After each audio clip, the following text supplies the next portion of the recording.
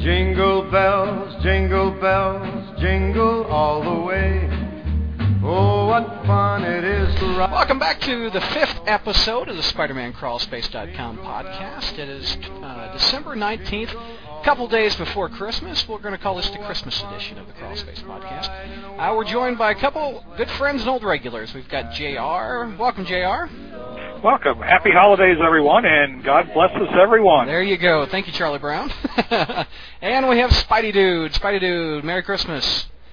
Merry Christmas to you, and hopefully you guys are not getting the ice that's about a quarter inch thick that we got around here. So, hope you're staying warm. We had that a couple weeks ago. I'm glad it finally got to you. Oh, gee, thanks. Well, keeping with the icicle theme, was that a segue or what? We're going to talk a bit about in the first couple topics, since it's Christmas time.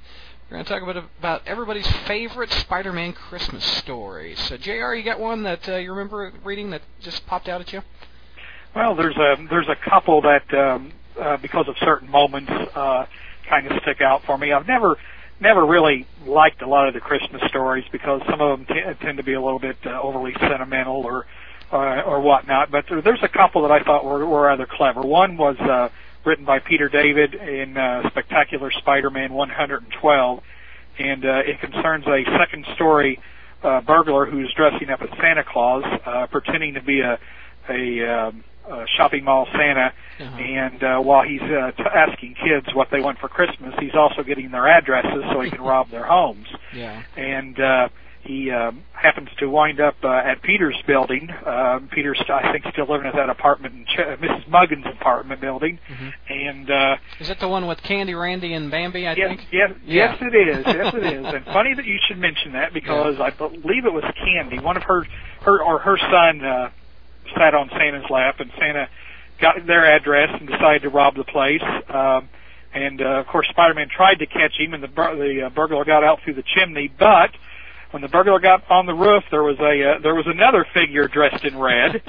He wasn't a superhero. He was dressed in red and white and had a beard, and he wasn't very happy with the way his reputation was being ruined by this guy. So that was a clever little story.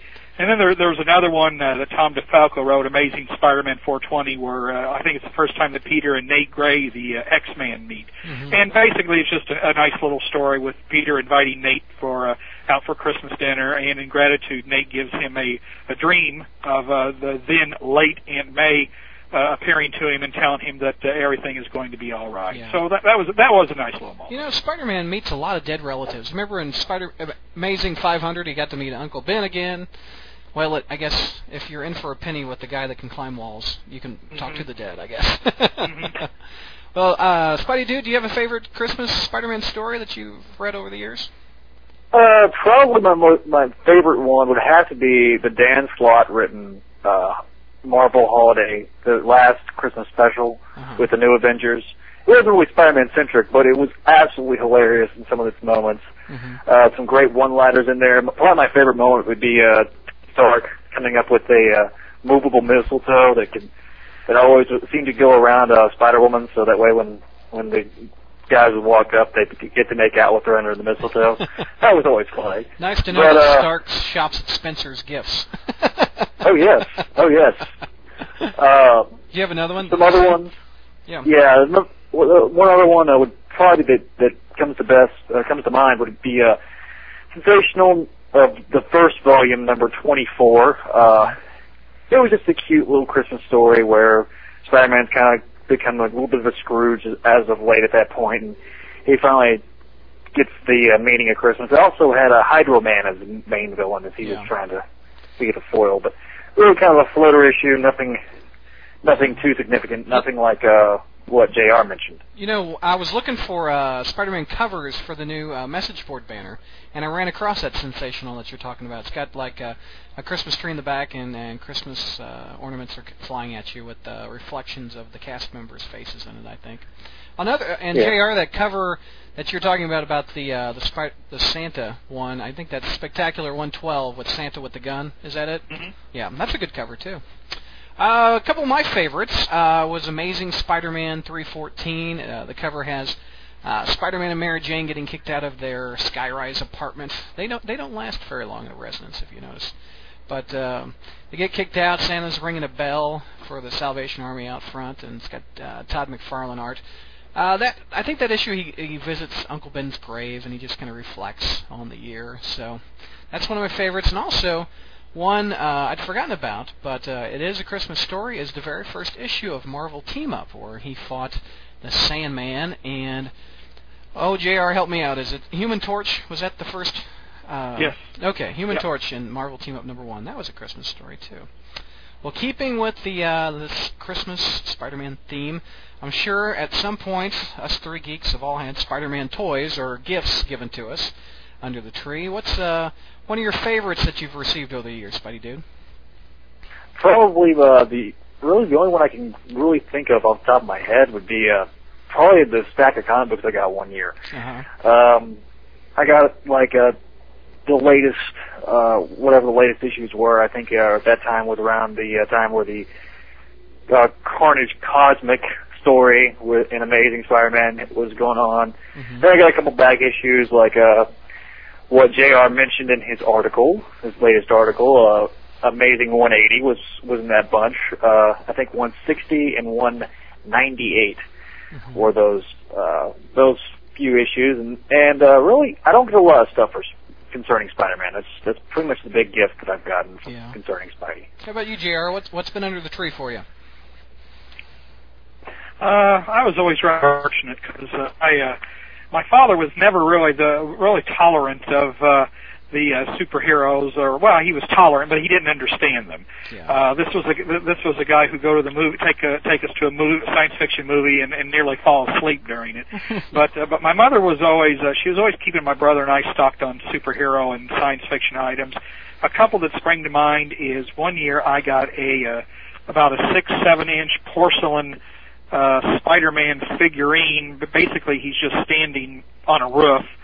But it's based on a drawing by John Romita, and it's supposed to be one of these limited collector's editions, blah blah blah. But it's just a nice little thing, and it sat on my desk for a very long time because it was nice looking, but not too ostentatious. Another one I remember one year. Then my kids, of course, when your kids buy you Christmas presents. I got a Spider-Man action bank where his eye, you turned it on and his eyes glowed, and he said a few key phrases. And then another one was an alarm clock where a little plastic Spider-Man every hour goes up the clock, and then the Green Goblin pops out like the cuckoo bird and laughs ridiculously. So those are some things that kind of come to mind over the years. A couple of gifts that I've received over the years. Of course, back in the early 80s was the Atari 2600 Spider-Man game, where you have a little red dot and a little green dot, and Spider-Man climbs the building and beats up the bad guys in the windows, and you have to get to the top of the skyscraper and defuse the bomb that the Goblin has at the top. So I spent many an hour during my childhood with a little red dot and a little green dot on the Atari 2600. Another favorite that I got was a couple years ago was a Hallmark ornament that has been on my tree for a long time. It's Spider-Man with his arms stretched out, and you hook has a little hook at the end of the web where you attach it to the Christmas tree. So that's a good one. I got that one too. Yep, that's a good. JR, do you have that one? Is it the trifecta? I don't think I have, you don't have that one. That's a good one. No, we one year we usually put a little Christmas tree in my son's room, and one year they came out with like they're very small ornaments, but they were like the Marvel characters, like Spidey in his normal costume and his black costume, and the Hulk and Wolverine, and so we set up this little Christmas tree in my son's room and put these little superhero ornaments on them. So we do that. And my third favorite gift I got was a Spider-Man and Mary Jane 2-pack, where Spider-Man is dressed with a Santa hat, and he's got a little bag, and Mary Jane is dressed in a Santa hat and a very short Mrs. Claus skirt. And I always make sure to put that with my mom's village, so you see the baby Jesus, and then Spider-Man suddenly appears. I guess I missed that verse. But, JR, do you do something similar? Do you have a village or something with Spider-Man hidden in it? Well, what I used to do, my wife used to have a manger scene. Yeah. And Spider-Man didn't really make an appearance, but Captain Kirk, Mr. Spock, and Dr. McCoy would as the three wise men. And up where the kind of at the top where the baby Jesus, the manger was, there was Spock looking down, giving Jesus the live long and prosper sign. My wife was. She wasn't nearly as amused by it as I was, and I've just never been able to figure out why. Is this a comic book thing? Spidey Dude, do you have action figures and villages with your folks?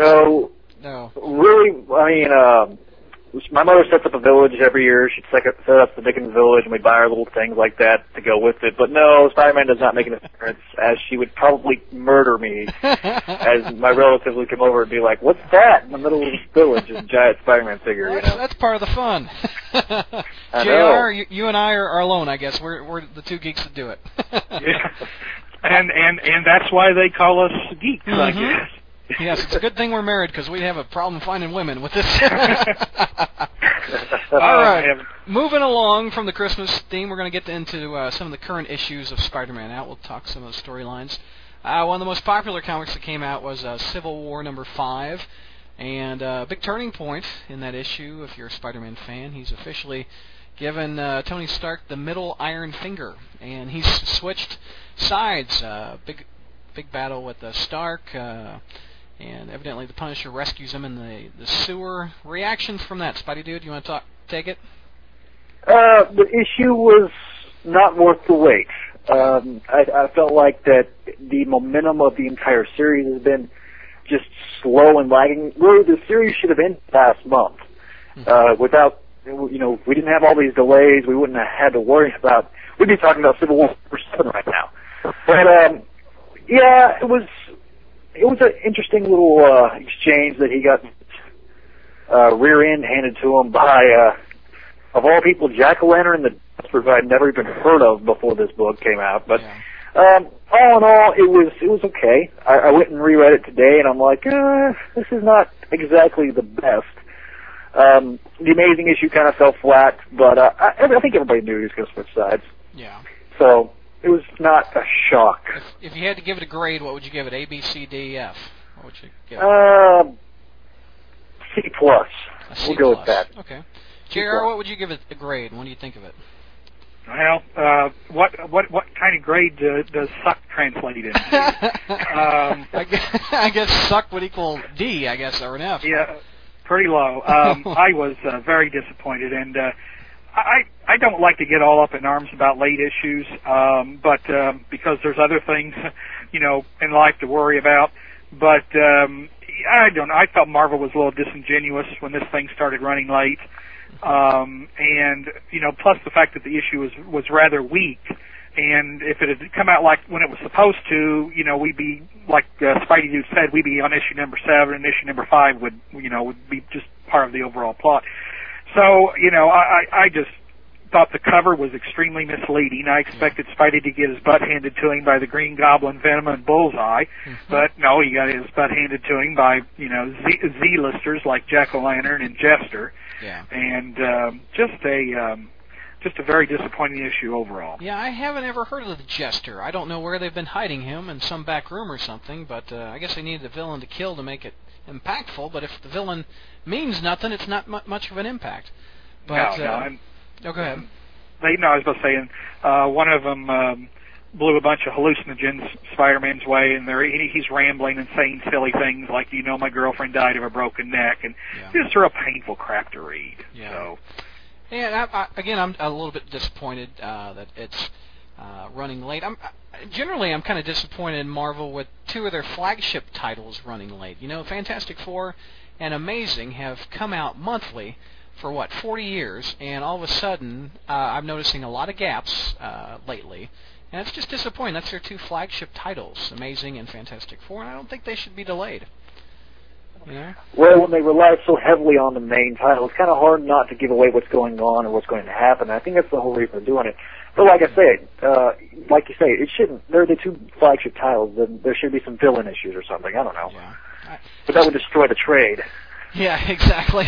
Well, just dump those issues out. I don't know, but with comics being $3 a pop, you don't want some filler in there anyway. So Yeah. I guess I'd give the issue a C myself. I kind of liked how the Punisher was introduced at the end, and I enjoyed the Punisher War Journal #1 issue. I thought that was pretty cool. But I agree with JR. The momentum's killed, or Spidey Dude, whoever said that said the momentum's killed. And but on the other hand, you know what? I'm looking forward to the next issue. So you have to give some credit to Marvel for doing that. I mean, I still have interest in the book. But I guess it's not as much as could be possible. So that's my 2 cents on it. Let's move on to another topic that's affecting a lot of Spider-Man fans. It's J. Michael Straczynski has announced that he's going to be leaving the flagship title, Amazing Spider-Man, in a few months. I didn't ever see a time frame when he's going to be leaving, but I would imagine sometime in 2007. JR, your thoughts on JMS leaving? Yeah, I think I don't know if he specifically said this, but I guess a lot of speculation is pointing to this project that he and Quesada are working on, the Spider-Man project, because that's kind of going to be his swan song. I've got mixed feelings about JMS leaving. You kind of got to look back, and when JMS started with issue number 471, since we won't dignify the volume 2 number 30. We have to remember that the prior 2.5 years were just awful. I mean, just absolutely awful. Yeah. And JMS came in and basically, and the stories picked up. Were instantly better. Mm-hmm. The problem is, I think he's a good storyteller. I think he's a good writer. He certainly knows how to craft a story. I mean, he did that with his Babylon 5 TV series. Mm-hmm. But it just seemed that so often they just kind of fumbled the ball at the 5-yard line. Right. The Mystic Spider storyline, which, not necessarily getting into the merits, that just went on way too long, and whether or not it's had a payoff yet, I don't know, and it's one of those things I don't think any other writer will pick up on, so really that has to constitute somewhat of a failure. Sins Past, kind of the same thing, an intensely gripping 4 issues that just completely falls apart in the last 2. And even his New Avengers story, which I thought was actually one of my favorite stories, collapsed on the final part because it turned out to be an overlong ad for The Other, which speaking of another story. But he did many good things. I mean, one of the most notable things he did was he had the clout to say, I think Aunt May should know who Peter is, or that Peter is Spider-Man. Yeah. He definitely he's made a lasting contribution by making her a far more intelligent and interesting character than she's been portrayed in the past. So I give him kudos for that. But it was, I think overall it just wasn't what I'd hoped it would be. Right. Probably, you think maybe a B- or a C? What would you give him? Low B, definitely. Yeah. And he's going to leave, and there's going to be so many little plots that we're not ever going to know how they were going to resolve, like the relationship that Spidey was building with this police officer. Mm-hmm. The whole, are we ever going to see that quote unquote future Spidey story that JMS hinted at in issue 500? Some interesting things we won't see, whereas things we couldn't care less, like the Other and the Mystic Spider, we got to see more than our fill of. So. Right. Do you have a recommendation for the next writer? For the next writer? Yeah. I wouldn't be presumptuous enough to. I just want to be entertained, and I wouldn't be presumptuous to tell him what to do. Except I don't want to see him break up the marriage, and I don't want to see any more characters killed off. Amen, brother. Spidey Dude, your thoughts on JMS leaving? Really a mixed bag. He has some good, like any run. There's going to be good and bad points, but I think the bad points have outweighed the good points. Mm-hmm. When you look in retrospect, him and Jenkins both brought Spider-Man out of the quote-unquote dark ages. Mm-hmm. They really crafted a great story with Aunt May knowing. The Moreland arc was really a good story, except, a couple of lines here and there. I've never seen anybody that has powers like me, or nobody's ever hit me that hard. Kind of threw me off. I mean, when you got the Hulk punching you in the face, I think, I think Moreland could get killed by the Hulk. But there's no ibuprofen that's going to help you with that punch if the Hulk hits you in the face. yeah, exactly. So, things like that, but making Gwen Stacy a little bit of a slut, just a little bit. Of course, his lasting contribution was getting the marriage back together and writing the marriage really well. And like JR said, he did have Aunt May know, which is something that made Amazing Spider-Man 400 such a memorable issue, that she gave him his blessing to be Spider-Man. And that was one great plot point that I think JMS hit the ball out of the park with, and he made Aunt May a character instead of a caricature.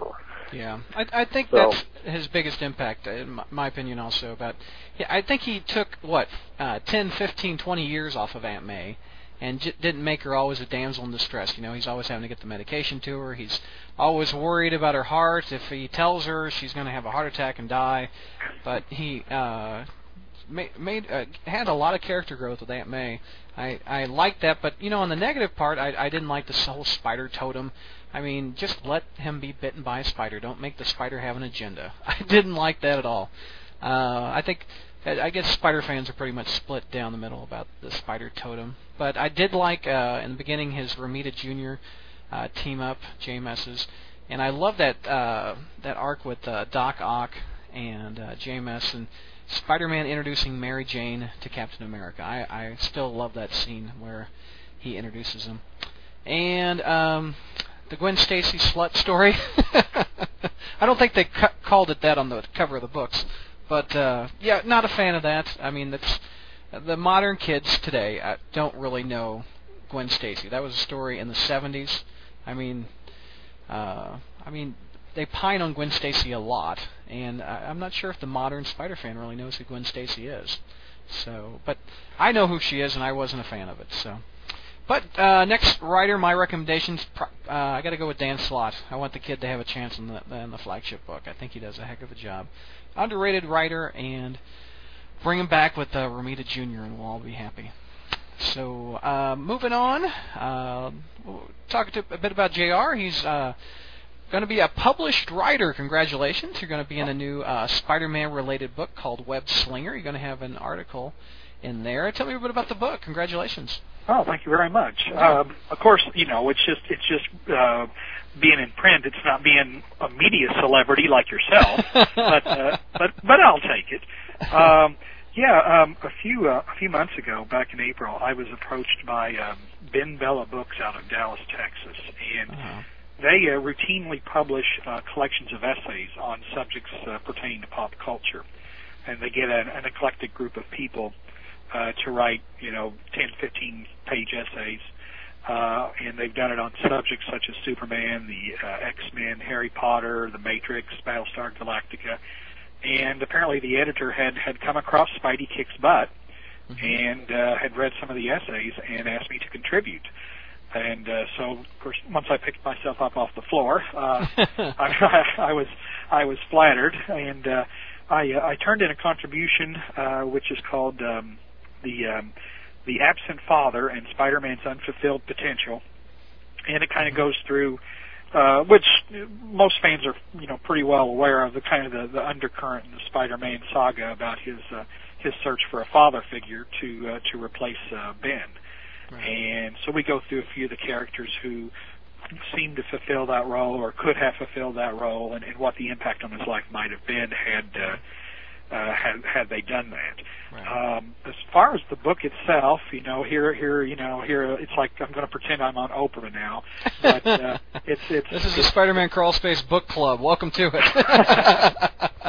And which is interesting because some of the people who have written essays in this particular book have written Spider-Man novels. There's an author by the name of Keith R.A., and I'm going to butcher his last name. DeCandido. Yeah, yes. I've talked to him a few times on email. Oh yeah, okay. He's got a story. He's got an article called Superman versus the Amazing Spider-Man, where he compares and contrasts the two icons of the two major publishing companies. Yeah, DeCandido used to be the editor of the Marvel Prose line back in the late '90s. He's a good guy. Oh yeah. Yeah. Oh, he's a pro then. Yeah, he's a pro. What am I doing with this book?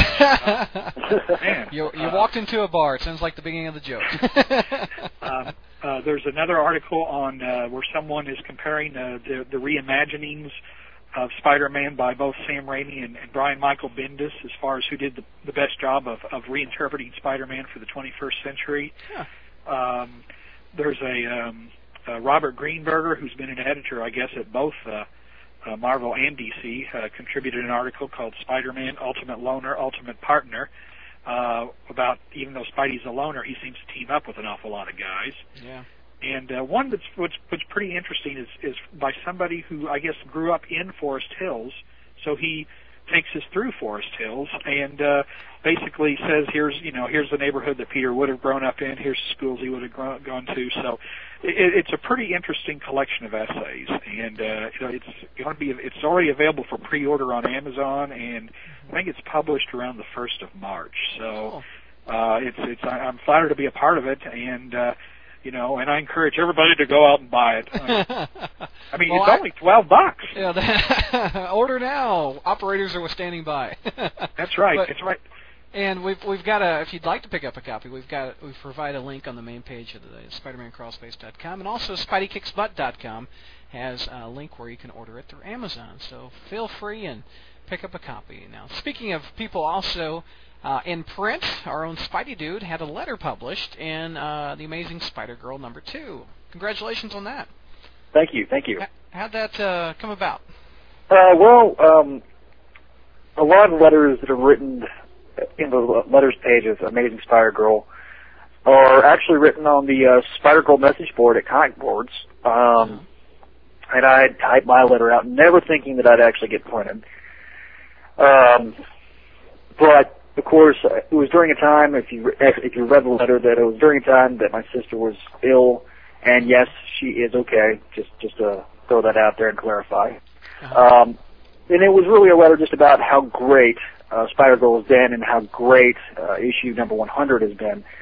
So, I've been plugging Spider-Girl the past, 4 podcasts at least, yes. So, it's kind of cool to have a letter that you wrote printed in there. And like I say, if you wanna write your thoughts about the title, you can go to the Spider-Girl's message board on Comic Boards, and Molly Laser or Tom DeFalco himself will either answer it there if you have any questions, or just note in the issue. So yeah, there you go. I think doesn't Tom personally in the comic book, doesn't he personally write a response? Is that how it works, or is it the editor? I think it's Tom. Yeah, I think it is too. Yeah. Also, he used to be the editor. Yeah, back he in used the to day. be the editor of Marvel Comics, but I also think Ron Friends frequents that board too, and also I've seen it a couple times. Also, what's that? The artist before Ron Friends on the Spider-Girl title? I can't pronounce his last. Olaf, I think is his name. Yeah. I think I've seen him a few times. But that's awesome. Are you gonna have it framed or anything? That page? Yeah, I'm gonna go on. I've actually ordered another copy through Mile High, and I'm gonna get that page framed, and have like the cover on the front, and have like a 2-sided thing. We didn't pre-discuss talking about this, but I'm going to go off on a little tangent. Amazing Spider-Girl just recently relaunched, and I think her numbers are the numbers were about maybe 60,000 people ordered that first issue, and I just saw the recent numbers was about. It's dropped down to 40,000 for the second issue. This just what numbers would I think I may be off a bit, but they often say that rebooting a title doesn't help much, or people complain about rebooting, but that's quite a jump in numbers. What do you think of that, guys? Jerry, you want to hit that, or? Well, I guess I'm not too surprised. I mean, Marvel finally, did a little bit of promotion on the title for the new number 1, right. But I don't know. I really don't hold much hope of it keeping strong numbers. It seems to have been a niche title, having a small but very loyal fan base, which is a shame because it's a very good book, and particularly since it's an all-ages book. Kids can read it, but it doesn't talk down to them, or adults either. And plus, us old fogies, enjoy seeing a middle-aged Peter Parker and Mary Jane deal with this rather precocious young lady and play superhero. But I'm afraid that before the first year is out, it's probably going to be back to its 20,000 and sub numbers. Spidey Dude, what do you think of the reboot numbers jumping and Thoughts on that? Well, it's great to hear that it has jumped that much. But I don't think this book was ever designed as a direct market book. I always thought it was designed more for the supermarkets. You know, right? It deserves to be right beside something like Archie comics, right. Or you know, I mean, but you never see comic books in places like Walmart, or I mean, you see them in like Barnes and Noble. But I've only in my local Barnes and Noble, they only have the trade paperbacks. You know. Something like that, where you can reach out to the all ages books, because no kid is going to go walk into a comic book store and you know get a specific comic book. They're the target audience. They're not really shooting for the right audience. I don't think, and I think that's been the biggest problem with this title. I think it'd be probably one of the best selling titles out there if they just promoted it beyond the direct market, and that's where it kind of falls short. Because I mean. You remember back when you were a kid, both of you guys, when you went to the gas station or the malt, wherever you went and like someplace, Yeah, when I used to buy comics straight off the spinner. I always wanted a spinner to have in like my comic book collection, and you used to go every week. You used to pull them off the shelf and you used to spin that thing around. It'd make an awful noise because no one ever added WD-40 to it. But you could pick any comic book off, and they used to be impulse buys, and like a candy bar or something like that. That you're walking around the supermarket, you see, there's colorful titles, there's comic books, and kids need that. It's more of a niche market. It's 30, 40-year-old men like ourselves that remember that, and I wonder about the younger kids. JR, how did you used to buy them back in the day? Well, of course, I back when I was a kid, we were actually still taking the horse and buggy into town rather than a car. But Spider-Man was drawn on a cave. Yes, he was. But comics were everywhere. I mean, like you said, they were impulse items. They were something that you could pester your mother into buying for you just to shut you up. Right. And they were cheap. I mean, it wasn't it wasn't a really expensive purchase. But now it's just I live in a town in south of Cleveland, and I would suspect we have about 35,000 people. We have no comic shops in the county, and there is only one grocery store that has a spinner rack with comics in it. I mean, and so how are kids going to find comics? I mean, but that's we could probably have a special edition of the show talking about that. But but I will say that Spider Girl has, she's made a showing in the school book fairs because my daughter has picked up a copy once, one of the small trades at a book fair. So she is making the rounds there. So, which is where she needs to be. That's where her audience is. Exactly. I've seen her at book fairs also, and. But it's amazing you still have a spinner in your area. I don't have a single supermarket or any store, but I do have a comic book store in town, but I don't buy any there. I order online and get my monthly. I call it my monthly supply of crack. It comes from UPS. I order through mailordercomics.com, and they always hook me up very well. And but $3 is also not an impulse buy. That's not 60 cents that I used to pay back in the day. So. No, and really, you're not getting your money's worth. I mean, again, I don't want to really get off on a tangent, but we got plenty of time. We're only at half an hour so far. Go ahead. but you're really not getting your money's worth for $3. I mean, we buy out of habit. Yes. But you spend you spend $3 and you get maybe 1/6 of the story. I don't think so. So yeah, I agree. They used to cram the 60-cent books with a lot of word balloons. But all right, you guys ready to move on? We'll as usual, we're going to go to the message board. There's a thread that I started. Let's see, back on November 12th, asking regulars from the Spider-Man Crawlspace message board to ask us questions. And the first one is from Spider-Caster. And he's also a fellow Spider-Man podcaster. He has the amazing Spider-Cast. So if you want to listen to that, just type that in iTunes. And it's a good show. I appreciate that. And he asks, interesting hearing your guys' thoughts on the best and worst Spider-Man moments. I'm a big Ditko fan, And I'm all for him coming back, even if it's just for one issue. And it seems you guys are also big Ditko fans. What's your favorite Ditko, the quirkiest, and what you consider the best of the run? Spidey Dude, do you have any favorite Ditko moments? I have to go with probably the Master Planner storyline, the final chapter, which I guess was number 33, I suppose. I can't remember off the top of my head. But yeah, that was probably my favorite Ditko moment. He kind of had that quirky it kind of was a carryover from, if you look at like the 40s and stuff like that, it kind of evolved from that. And then when you look at Romita and Ditko, they're night and day almost. But the quirkiness of Spider-Man and his world, he has such a lasting impact, but probably that one moment was probably a defining moment in Ditko's run, was when he was lifting that huge amount of machinery above his head. So yeah, looks like I actually have a little PVC figure on top of my computer tower I'm looking at right now. It's got, I guess it's a replica of Spider-Man lifting some machinery off from that Ditko issue.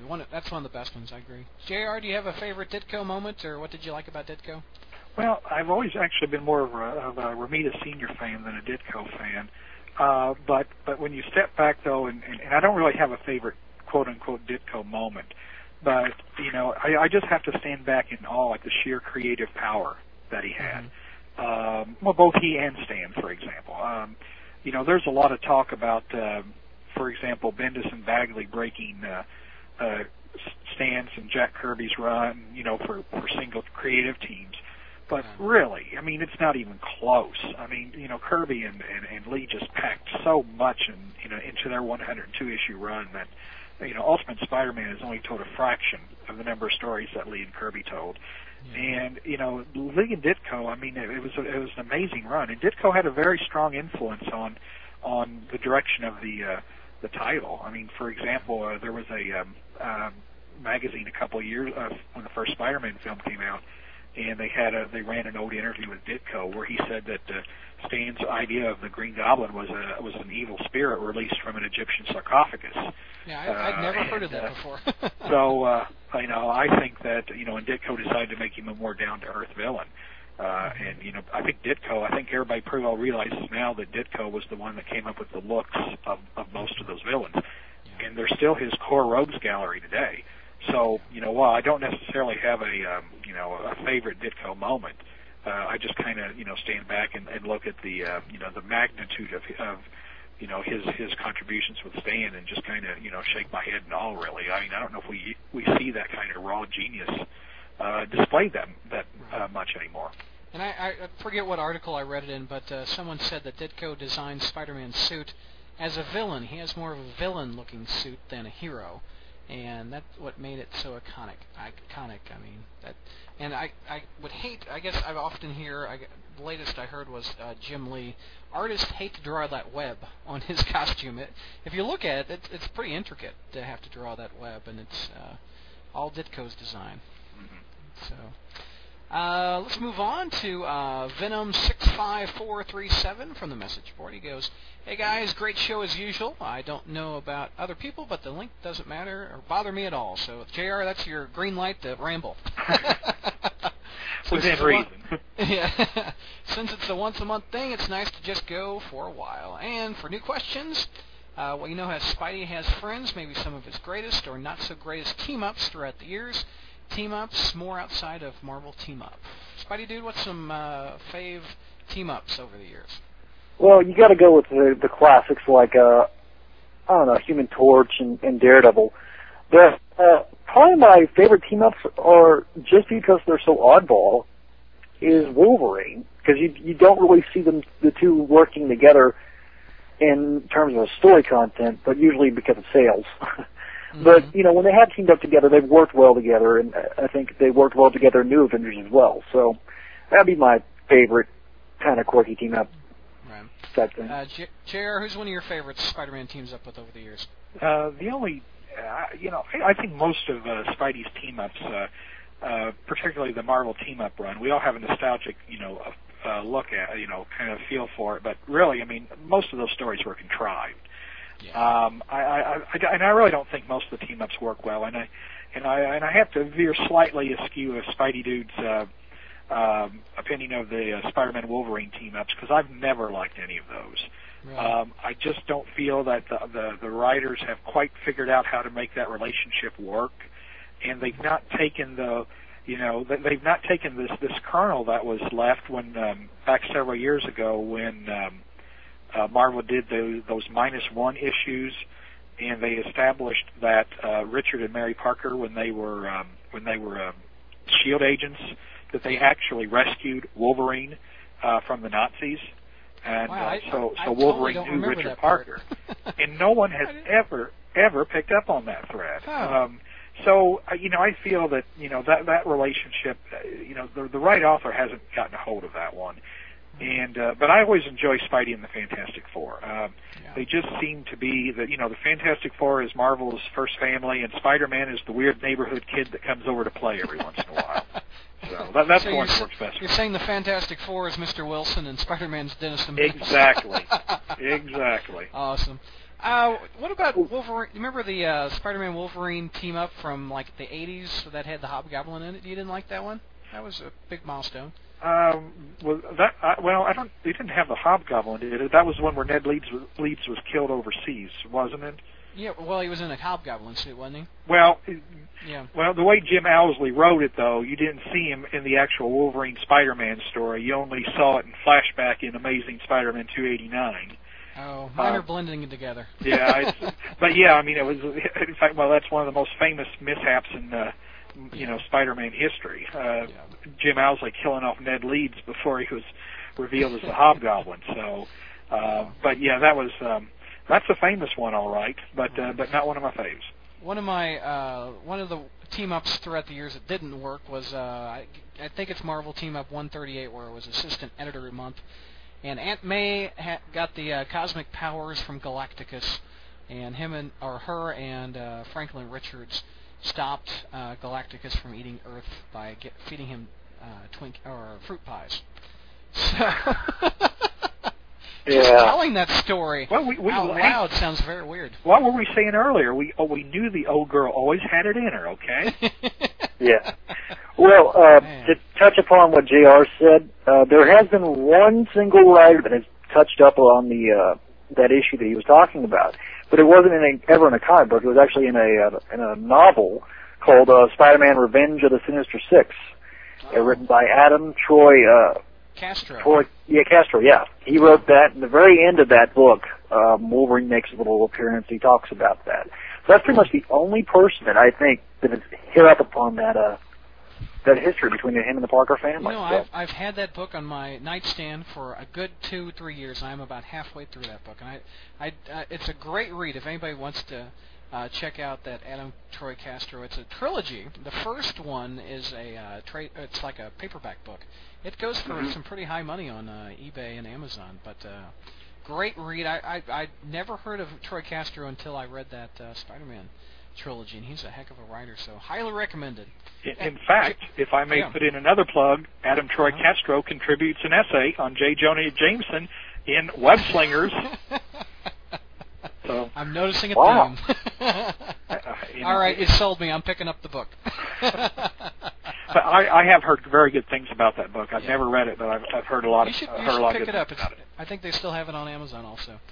All right, we're moving over to one of our favorite posters on the message board. Is Effin' Spider-Man and his truck. And we all want to know what it looks like. What make and model.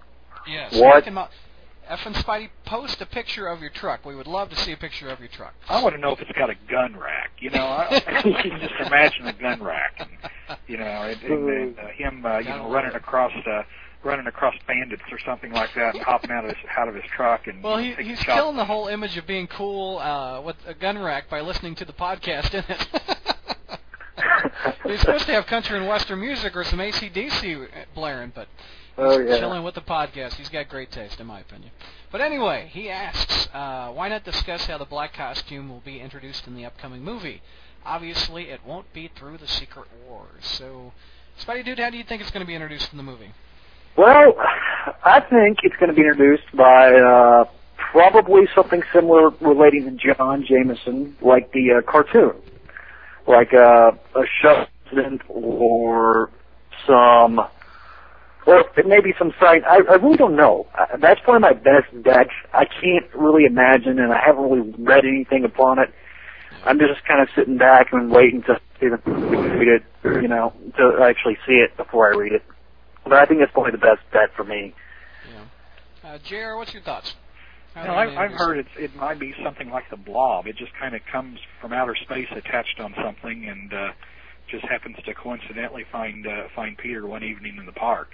That's what I've heard. Ultimately, we'll find out on May 4th. So. Right. I don't think they're going to stick to the Bendis storyline because they'd have to introduce a totally new character of Richard Parker, and I really don't see them doing that. But maybe a science experiment in Kurt Connor's lab or Osborn Industries or something like that, big black goo.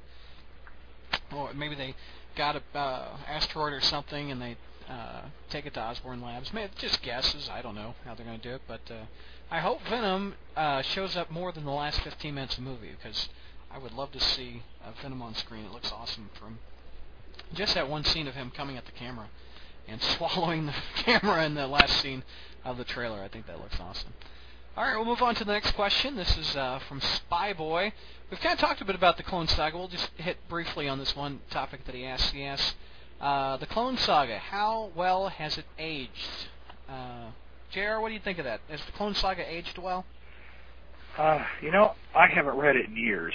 The thing is, it has so much many negative connotations. I don't think it's probably aged well from the perspective that it came out at a time when everybody was trying to shake up the hero lineup. And Marvel uncreatively just tried to follow the bandwagon.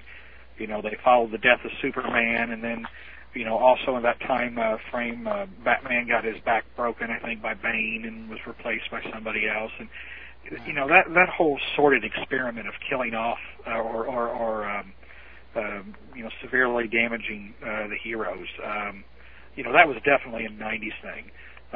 So in that regard, I think the concept of replacing Spider-Man is rather dated.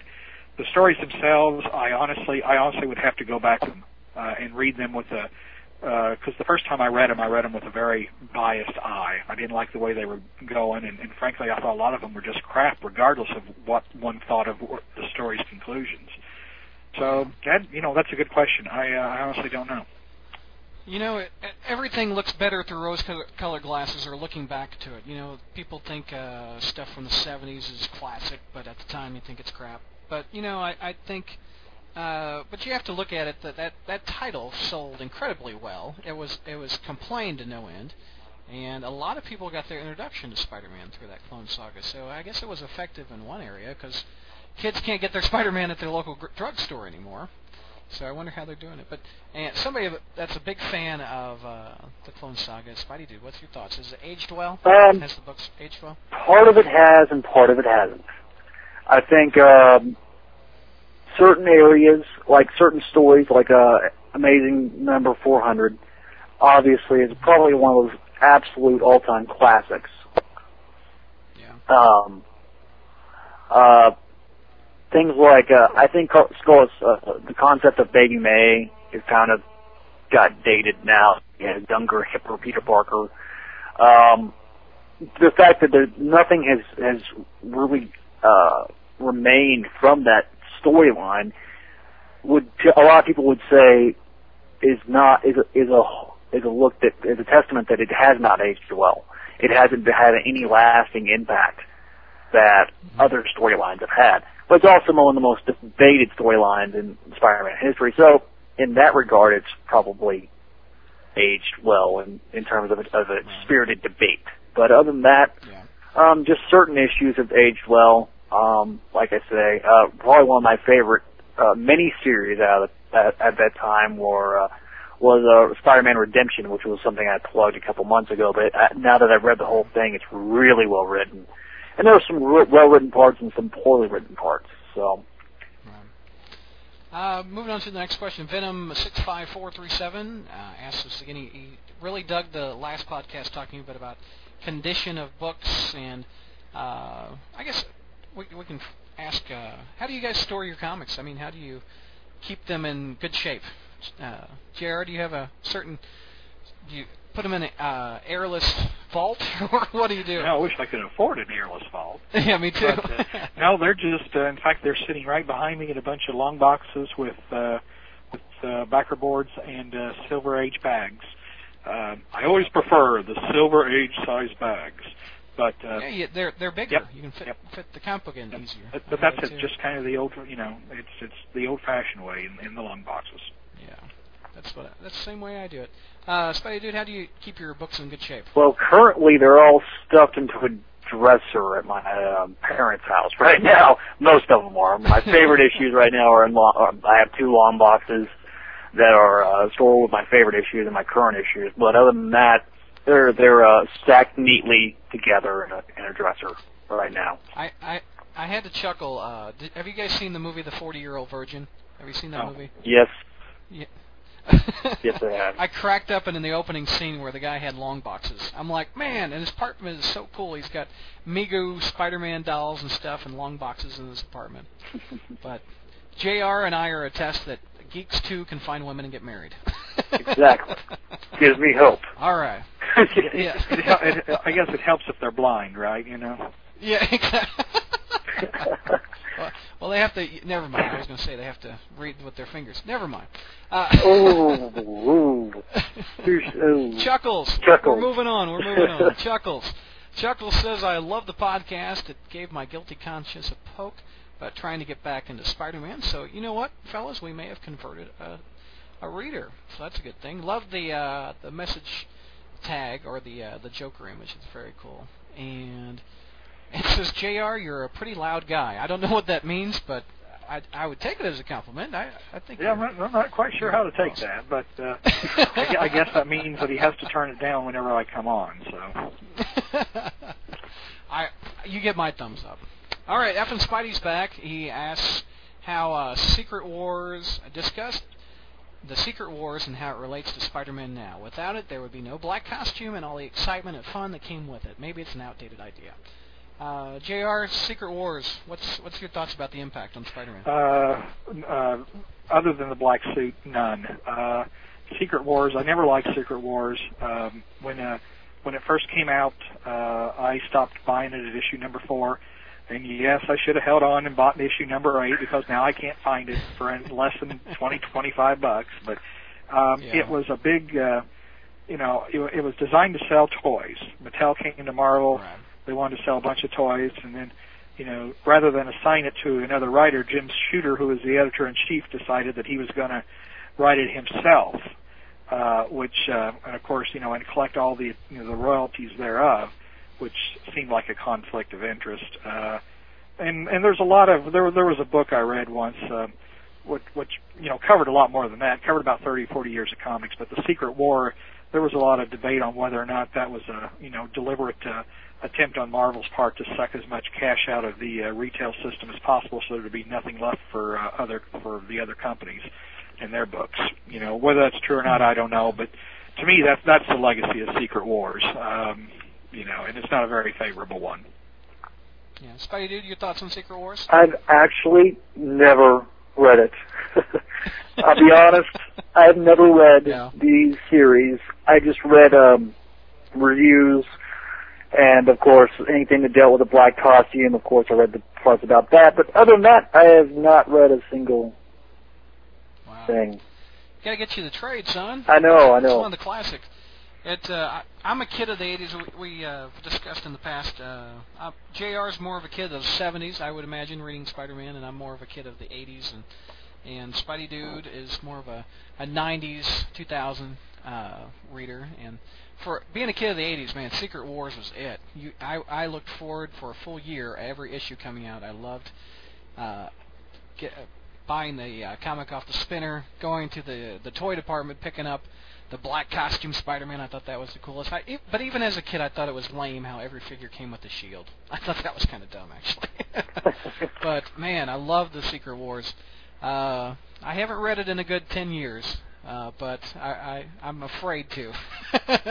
From what JR said, it might not hold up after all these years, but man, as a kid, I had fond memories of it. So, well, some people right, even like Maximum Carnage, so there's something out there for everybody. That storyline is covered a lot. I mean, people talk a bit about that a lot. All right, we'll wrap the show up a little bit. Let's do recommendations of the month. JR, what you reading? What you watching? What do you recommend for people to watch? Well, since this is December, and it is as we do this, it's a few days from Christmas. So my recommendations are both Christmas-oriented. They're two movies. A Christmas Story, of course, the infamous run on TNT 24 hours a day. You'll shoot your eye out. I just think that Darren McGavin shines as the old man. He reminds me a lot of my old man, particularly where the profanity was concerned. And the two little brothers always fighting reminded me of my brother and myself. And then the poor mother figure who holds the family together, but who is woefully underappreciated for what she does. So I always like that one. And then as far as the classics, the 1951 black and white movie version of A Christmas Carol starring Alistair Sim. Christmas Carol was done before and done after many times. I think that's still the best version. If you can get over some of Sims's overacting at the very end when Scrooge finds redemption, there's a pretty powerful message about about no matter how much you screw your life up, that there's always hope.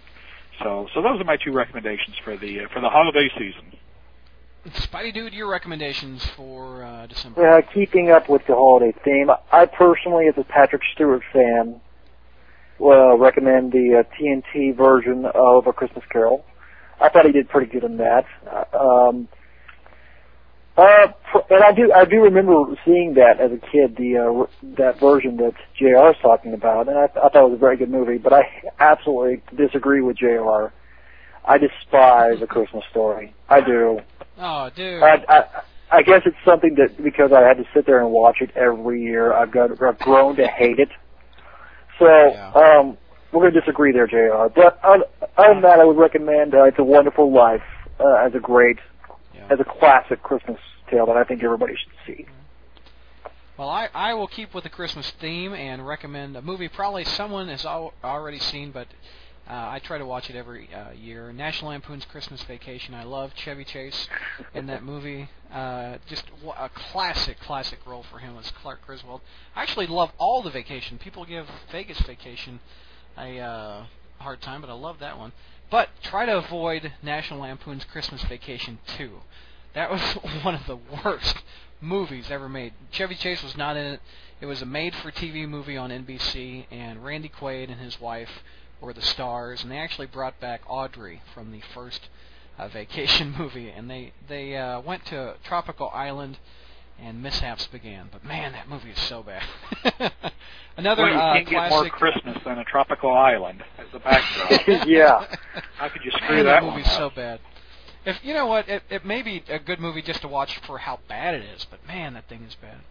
Also, I just recently saw The Pursuit of Happiness with Will Smith, a very good movie, so I recommend that one. And also, a final Christmas movie is The Muppet Christmas Carol. Love that thing. I try to watch that every year, and you can't go wrong with Muppets. No. So, all right, guys, let's wrap the show. I'll cue the Incredible Hulk music, and we'll wrap it up a little bit. Before we go, I want to publicly thank F and Spidey. I recently upgraded my podcast. We're getting a lot of traffic from all over the world. I want to thank everybody for listening. So I had to upgrade my bandwidth a little bit, and he sent in some money through PayPal to help with the bandwidth costs. And I want to thank F and Spidey for that. And if you like the show and you want to donate, we provide a PayPal link at the bottom of the crawl space and also on the Podomatic page. And if everybody chipped in $1, I will be set for a long time with bandwidth costs. So I appreciate everybody listening and downloading us talking about Spider-Man month after month.